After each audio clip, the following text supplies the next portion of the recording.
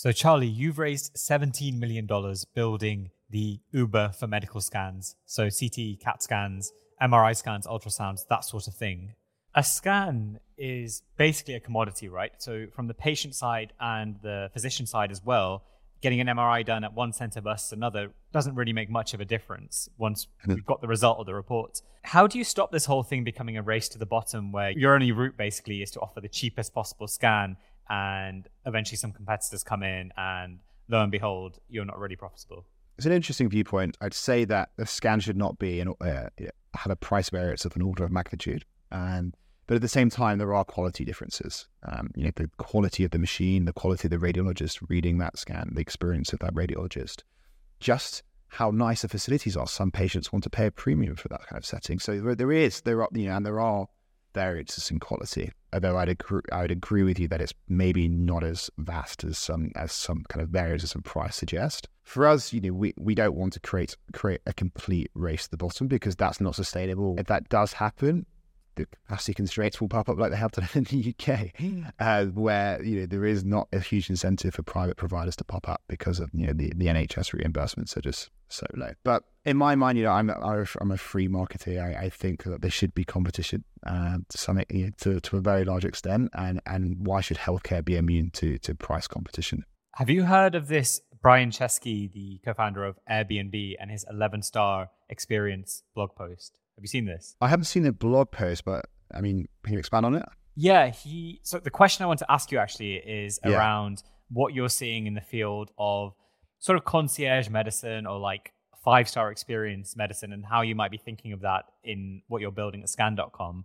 And it's a really, really interesting post where Brian Chesky says that when he's brainstorming about Airbnb, they do this experiment where they think of what an 11-star experience would be like. So instead of thinking, what's the next step up? Instead of thinking, what's a 5-star experience? They really brainstorm. They literally think, okay, an 11-star Airbnb experience is like you get off the plane and Elon Musk greets you and he's like, we're going to go to space together. And then we're going to get your favorite Michelin star to cook the meal on the way up in the rocket. And they do that exercise because once you can envision what 11 stars looks like, then you can actually probably make a 5-star or a 6-star experience. Are you trying anything in this space of concierge medicine or just making healthcare not a terrible experience for people? Are there any things you've thought of here? Yeah, I mean, that's kind of what our business is all about, right? Is increasing access through building us a really delightful experience and one which creates the least anxiety possible for what is normally a very high anxiety period of time, which is you've been told that you need to go and get a diagnostic test.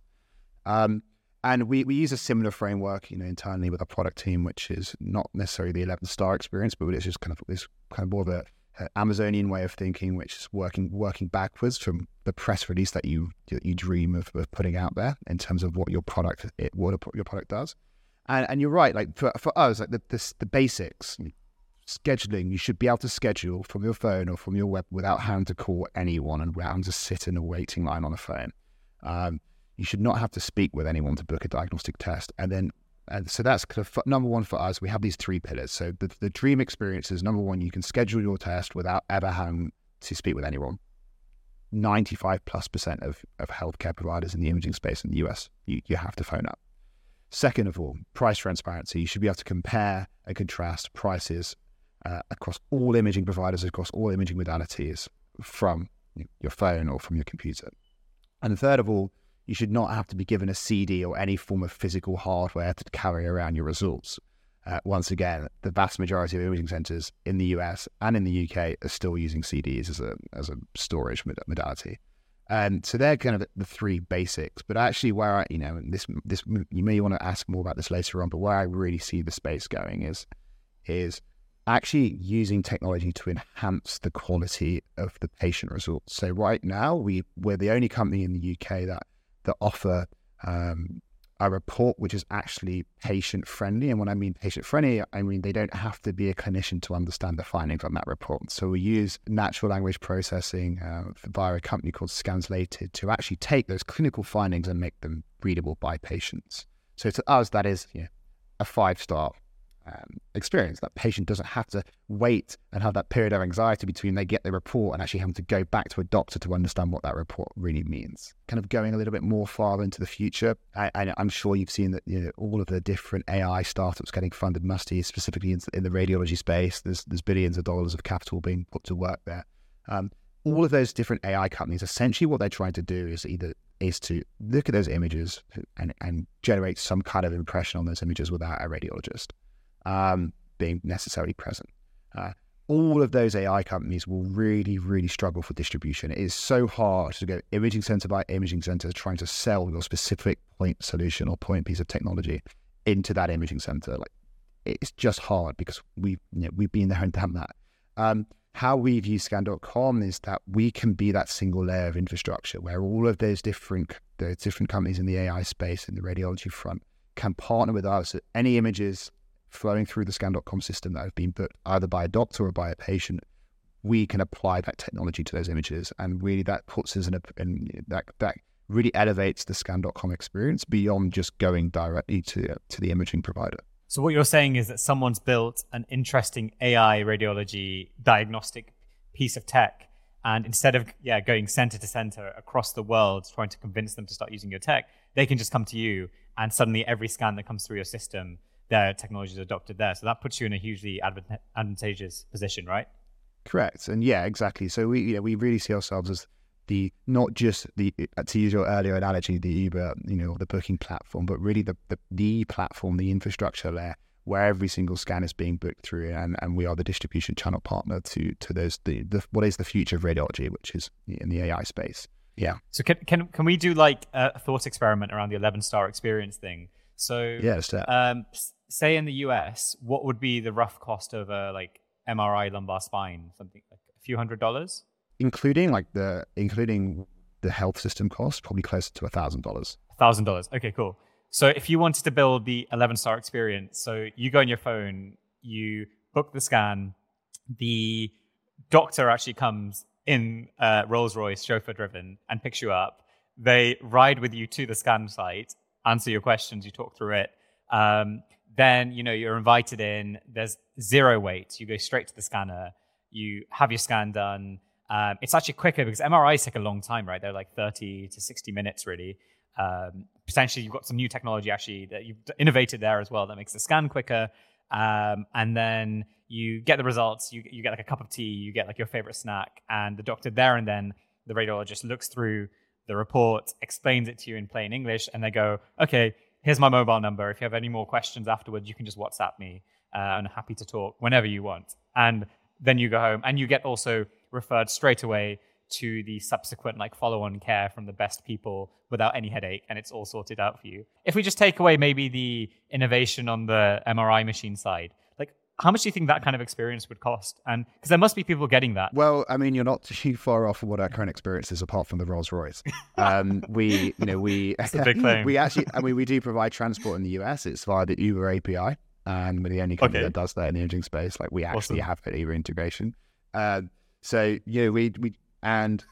we provide follow-on care. You get access to the provider because you need to get to order in imaging, specifically advanced imaging. The vast majority of imaging centers require some kind of referral note, and we provide the doctor to write that for you if your symptoms warrant it. So the vast majority of what you just described there, apart from the AI that is used to speed up the images, which actually that technology is coming out, but that would really be the imaging center that needs to install that, not us. What I find actually interesting about what you're saying though is that yes, we provide one of the parts of the experiences. You get instant access to your doctor to speak through those results, but actually the vast majority of imaging requests are made by a referring provider, such as your family doctor or your primary care practitioner. One of the big value propositions that we're exploring is actually making the radiologist who's read those results available to speak with that doctor who has requested the images, because often there is uncertainty around exactly what some of those results mean. Currently, that infrastructure does not exist at the moment. You typically get a PDF form with the radiologist's name at the top. Like you could probably find out who they are and find out their email, but no doctor does it because it's just a complete hassle. We're looking to make that possible through our system. But yeah, the vast majority of what you described is kind of how we do it today. With scan.com, it looks like a really easy business to build. So in my head, I'm like, okay, I'm going to start, scan2.com. And all I'm going to do is go around to like a load of imaging centers, get them on board. Like, hey, I'm going to bring you free business. Let's make this work. And then I'm going to put some ads out on the internet offering like $100 scans, get loads of VC money to fund that. And it just like, there doesn't seem to be anything so difficult about doing it. It's not like you're, making some new piece of like AI technology that doesn't exist yet. It seems like a fairly simple thing to build. What's harder than it looks? Yeah. I mean, that means we're doing a great job because it looks like a smooth experience on the face of it, and the same argument could be used for Uber, for Airbnb, for hotels.com, we just need to go and get the supply, bung up a website and it all works, right? Maybe get some VC money to advertise it. What is super hard and has taken us years to do is actually on the infrastructure side. What we do is we integrate with all of the different PACS and RIS, so radiology information systems, of every imaging center that we work with. So what that does is that facilitates all the live scheduling. So when you go on a website, you'll see you can book a live time and date at that specific imaging center. And once you've done the scan, typically before you've even left that imaging center, your results are available within the scan.com portal for you or your physician to view. All of that underlying infrastructure is super hard, super time consuming, and super expensive to build. And so, really what you see on the face of it, the scan.com kind of consumer brand or the consumer website, that really is just the tip of the iceberg. And you will see a couple of copycat sites in the UK, which are the tip of the iceberg. But the reason they aren't successful and we are is because, in my opinion, most kind of aggregator style, platform style businesses are winner take all businesses. There's only one Uber, there's only one Airbnb, there's only really a couple of like hotel booking websites. They're all winner take all business models. And that's why we've been lucky enough to raise from some of the best VC funds in the space, is because they recognize that model. What lessons have you taken from your time in consumer tech, so at Deliveroo? What have you brought to the healthcare space? Because I'm always like interested in what people or outsiders can bring to this like ossified industry. What have you taken from there? Well, actually, I challenge you on that. And one of my biggest lessons in consumer is don't just do consumer. And we are not really, more than over 50% of our volume is actually through we call it B2B2C. That's kind of what the business world calls it. But really what it means is that physicians, doctors and clinicians, etc., are using our system to order imaging or request imaging for their patients. Or actually, and then there's a long tail of, we have clinical trial companies using our software to order imaging for their enrollees. We have very large personal injury law firms ordering imaging for their clients that are in a litigation process. So actually, the vast majority of our revenue is not consumer, and that is because consumer is difficult, especially in a space where repeat rates are low. And when I talk about repeat rate, by virtue of it being a diagnostic scan, you don't really need more. You're not going to need them on a regular cadence, hopefully. Saying that, and this is specific to the healthcare space, but you need to think about how you can really increase the repeat rates, because that repeat rates really is what drives a sustaining business. So for us, that was the moving into the physician-led space, but also thinking about screening and preventative care. So we're actually in the next couple of weeks launching our mammogram product for women over the ages of 40 in the UK that want to order a mammogram on the private side, and then moving all the way down kind of through kind of all of the different screening processes, and we're launching those in the coming months. But yeah, so that's one of my lessons, is think about repeat rates. And in healthcare, repeat rates are really hard. So you've got to think carefully about them, because consumer can get super expensive super quick. And to go back to your point that you made earlier on, or your question you asked earlier on about raising loads of VC money, the easy thing for another competitor to do is just go and buy a load of Google ads and Facebook ads. And we don't want our business to rely on that as a channel. And then second of all is thinking about the patient and thinking about the scenario they're in, typically when they approach a business like ours, they're in a moment of extreme high anxiety. And so making it the whole experience, and to go back to what you said about the 5-star experience, making it as smooth and as easy and as frictionless as possible. And that's what we've done, right? So hopefully you'll see from our website that we are the easiest and the most compassionate way to order imaging in the markets that we operate in. Let's talk about how you currently make your revenue, or how in the future you could. And like, if we had to do a pie chart of like percentages, you mentioned now there's like this really, there's the B2C direct to consumer model. Doesn't sound too hot. Then there's this like more, better like golden goose type thing where you do B2B2C, where you get big contracts. For example, if a healthcare system launches, lung CT screening for everyone at the age of 60, and you get that contract, that's huge, right? That's a massive contract. And that's way more probably lucrative than running Google ads and getting the direct to consumer stuff through there. I guess there's also like a referral side where then you refer on to services. Once you've had the scan, you need to speak to this specialist. We'll take 10% of that consultation fee or something like that. Basically, my question is can you paint a picture of that pie chart and maybe just educate me on what's hot, what's not hot, what's like what you're optimistic about and what you're like, actually, that doesn't really work? Well, I mean, we could talk about this for hours, right? But I spent a lot of time thinking about this. The answers differ drastically in the UK versus the US, in which the two geographies that we operate in. But in the UK, 90+% of the diagnostic imaging volume in the UK is in the NHS, and the NHS is struggling, as we both know, to keep up with that demand.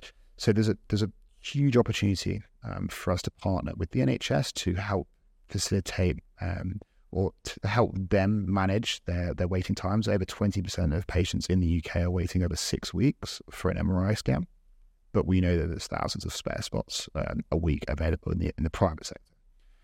So that for me is an opportunity that if anyone out there. So there's actually, it's not a capacity problem. It's like a logistics problem at the moment. It's a matching problem. It's the way in which the current NHS frameworks are set up just do not facilitate real-time matching of excess demand to excess supply.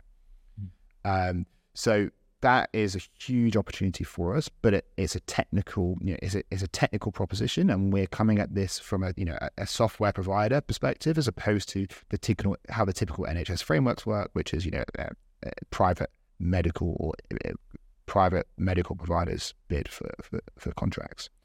So it's a long game, and we're getting close. Secondly, we're two of the big 5 healthcare insurance groups in the UK are investors of ours.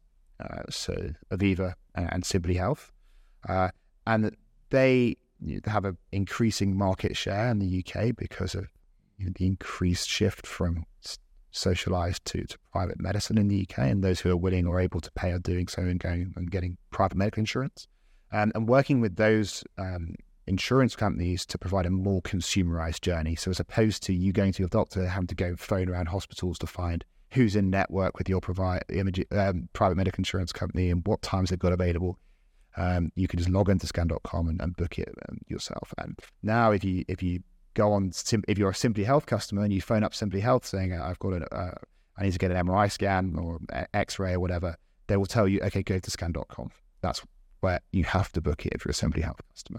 So we're really excited on that front. And then there's the consumerized stuff. There's the personal injury law firm piece on the smaller side, and then there's like the clinical trials, which we get a handful of those as well. So that's the UK. Sorry, on the US, we're very much concentrated right now on working on the personal injury side and also on the self-pay side for those patients that are under or uninsured. But the big volume in the US, which is a long-term strategy of ours, is on the commercial payer, so health insurance side. So what about this referral thing? Is that hot? Like referring to secondary services? Seems obvious. It's obvious. It's probably underexplored by us right now. There's quite frankly, we're treading a bit carefully because of the ethical incentives around referring onto a partner that you've got a better financial outcome for.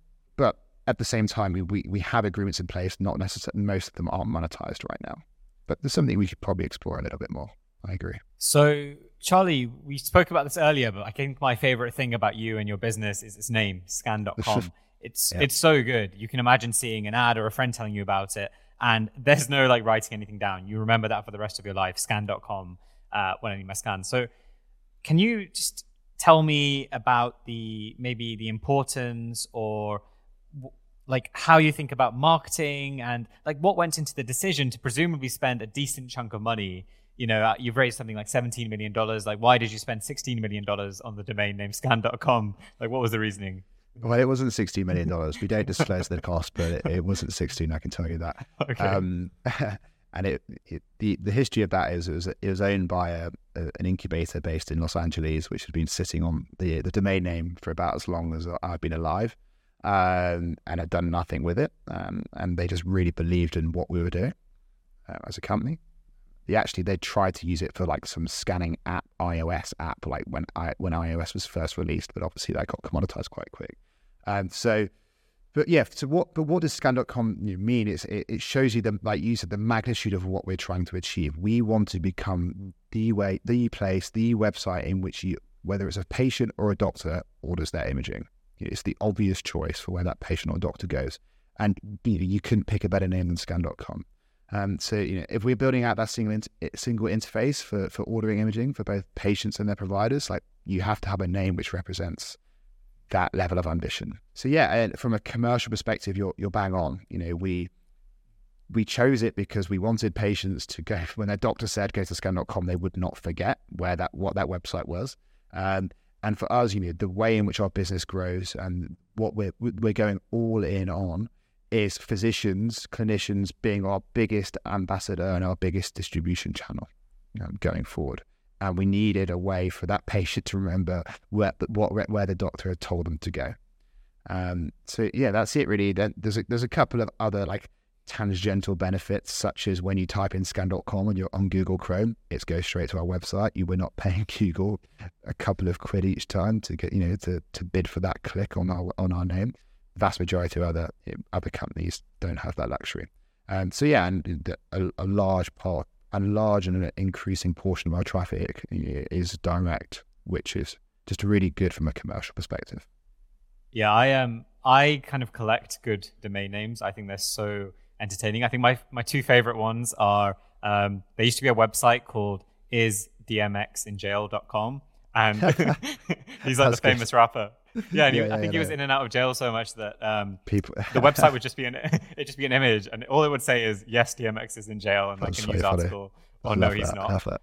And then when I made something a while back with some friends, we were like, okay, medical AI papers are really hard to read. Let's make them easier. Let's summarize them with emojis and easy to learn, easy to understand information. And we just called it explainthisapaper.com because it was just like I like domain names that just like it is what it says on the tin. And then for sure. The second thought I have is like Nassim Taleb comment, one of the OGs. He says that there is something about kind of being the tall poppy or planting your flag. Like an example is, when in the 80s when Trump made Trump Tower, he just called it Trump Tower. And that's part of it's just putting his name on it and putting his neck on the line and like planting the flag. But there's another part of it which is just like with scan.com where you're just saying that this is our ambition. We are going to be the scan website. We're not just like, nationalmricenter.com, or we're not just this. We are like the place. So I think it's super, super cool. Thank you. You're probably one of the guys I get a message every week or two on like LinkedIn and email saying, can we buy your domain name for like $1,000? I'm like, no, you cannot. But yeah, I mean, great kind of quote from Tilly there. Like, I agree. Like for us, we walk into a doctor's practice. We have 3-4 salespeople on the ground now, just in the US and Atlanta. And they walk into a doctor's practice, they've got their scan.com shirt on, and these doctors are like, oh shit, what's scan.com? How do I not already know about this? I agree with you. So I messaged Ollie, your co-founder, and got some insight into like what might be interesting to ask you about. And he said that I should ask you about the network marketplace model, and specifically the hard bit of setting up any marketplace, which is the chicken and egg problem. With scan.com, it's not useful for providers until you have the payers there, and it's not useful for payers until you have the providers there. How do you get from that 0 to 100? How did you solve that problem? Yeah, I mean it's tough. Like it really is.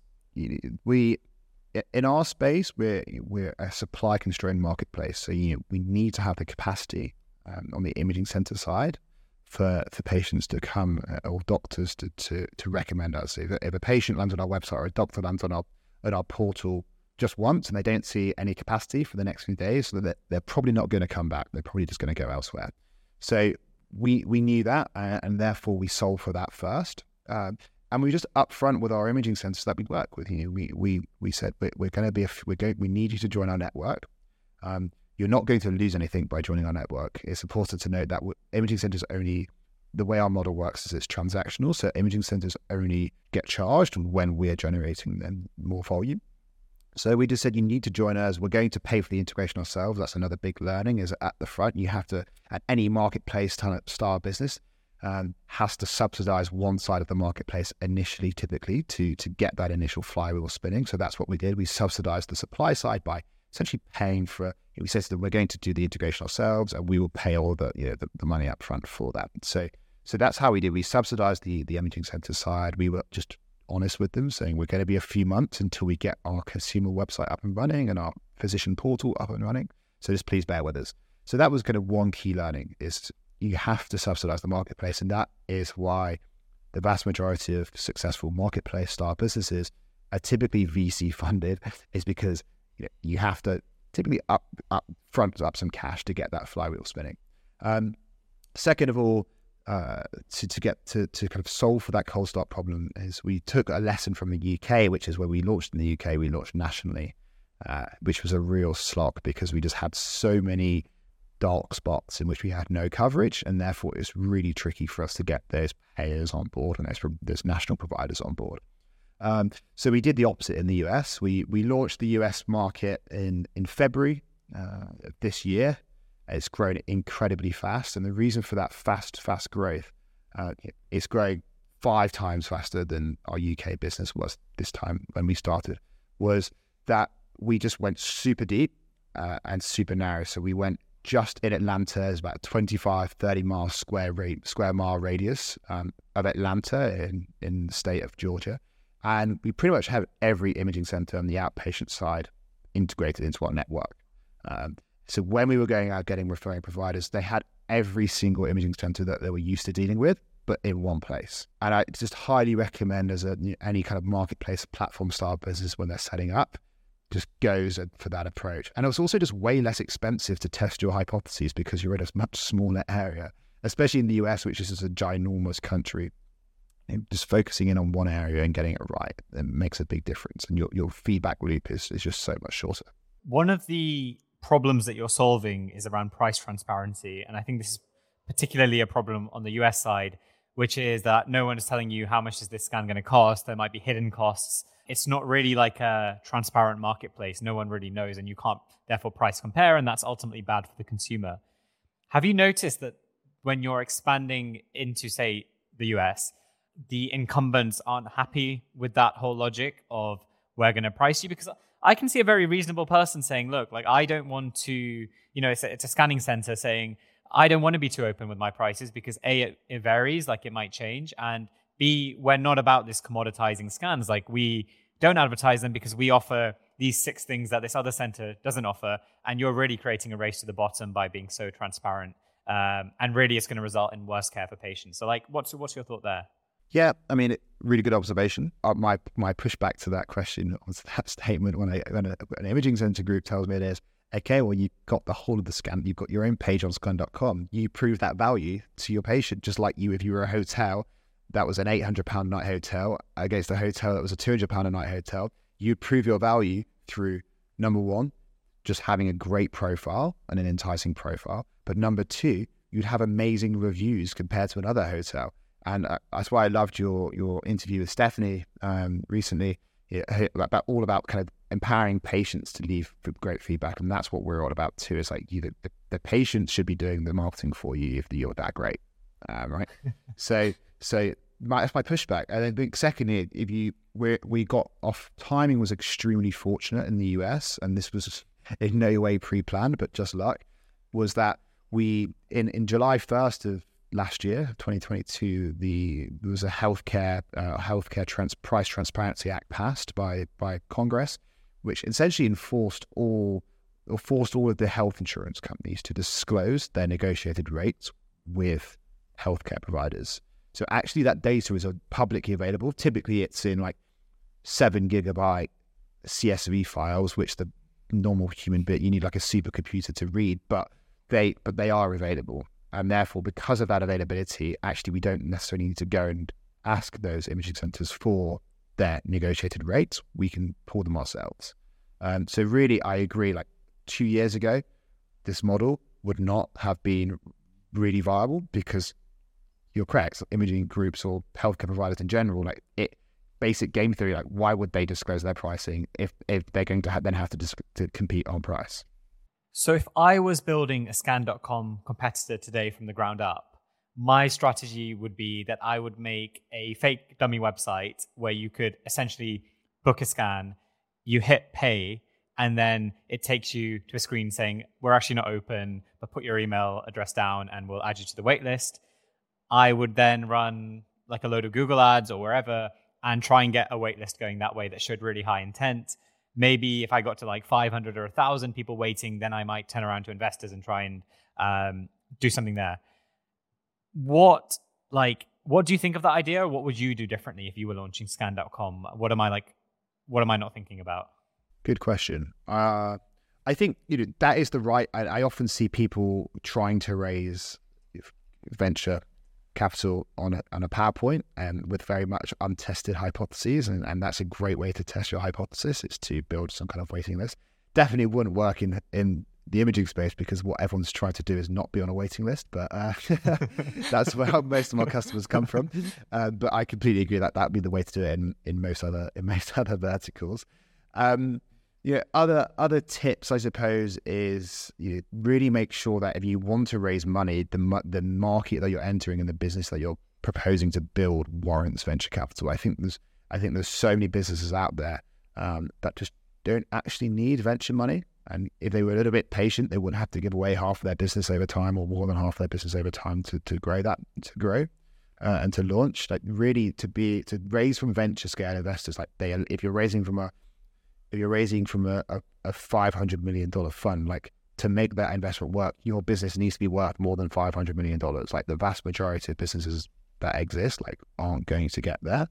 So just be really thoughtful about raising. And like you said, if you wanted to create a copycat version of our website and do something like that, like actually you don't need to raise any money to do that. If you've got a few $100 to spend on ads. Are there any habits or ways you approach problems that you think have helped you get to where you are today?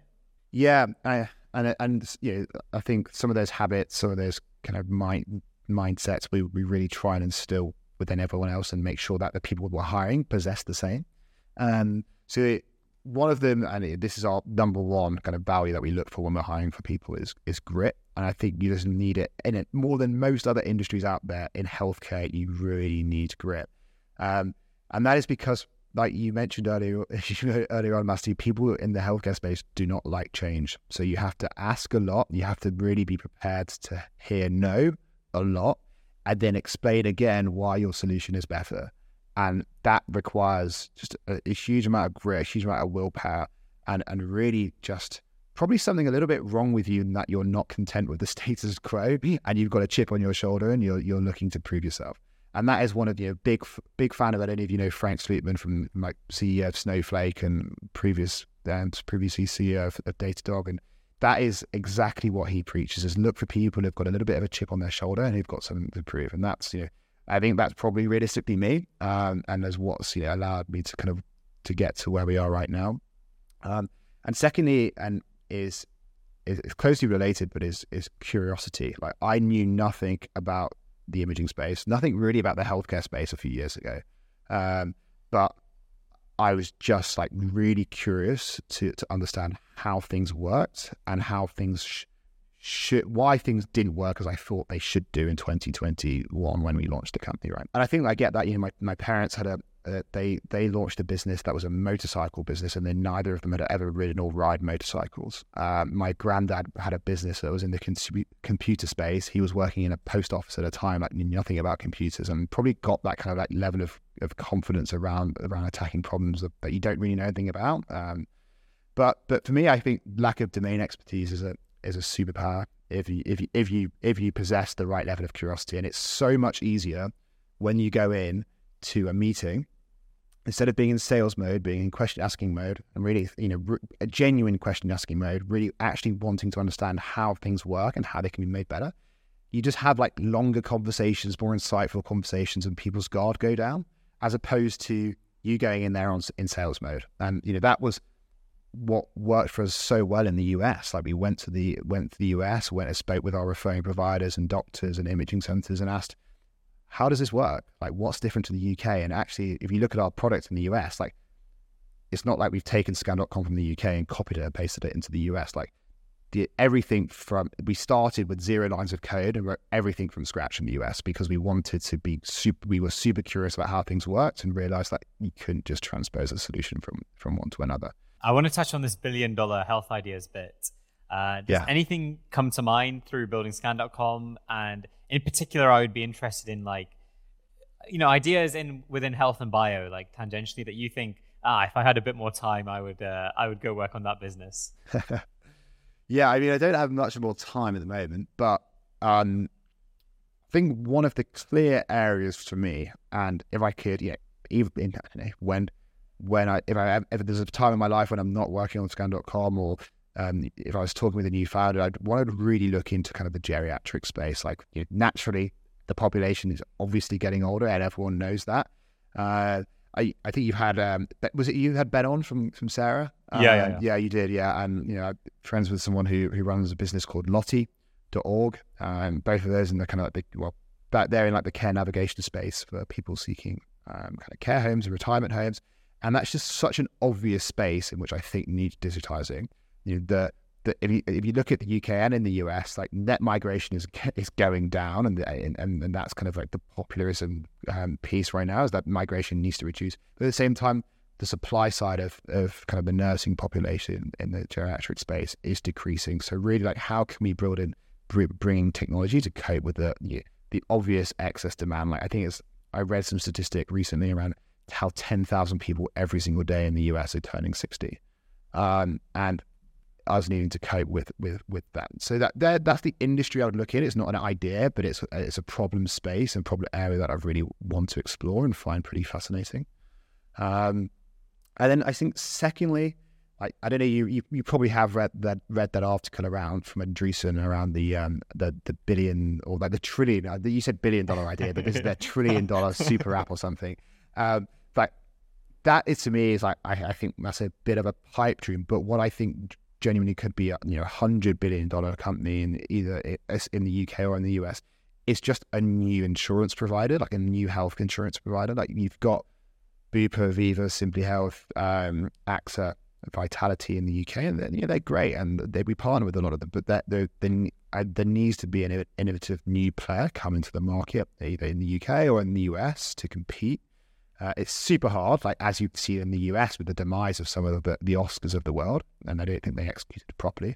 But I'm actually meeting with Amit, the founder of Peachy, tonight for a drink, and like, I'm fascinated by what he's doing in the space, which is trying to innovate in the health insurance space. And I think you'll see in the UK, as we, unfortunately or fortunately, depending on your opinion, like, move towards this more kind of state/private healthcare split, like, there will be enough demand for another large healthcare insurer. Awesome. I will stop recording.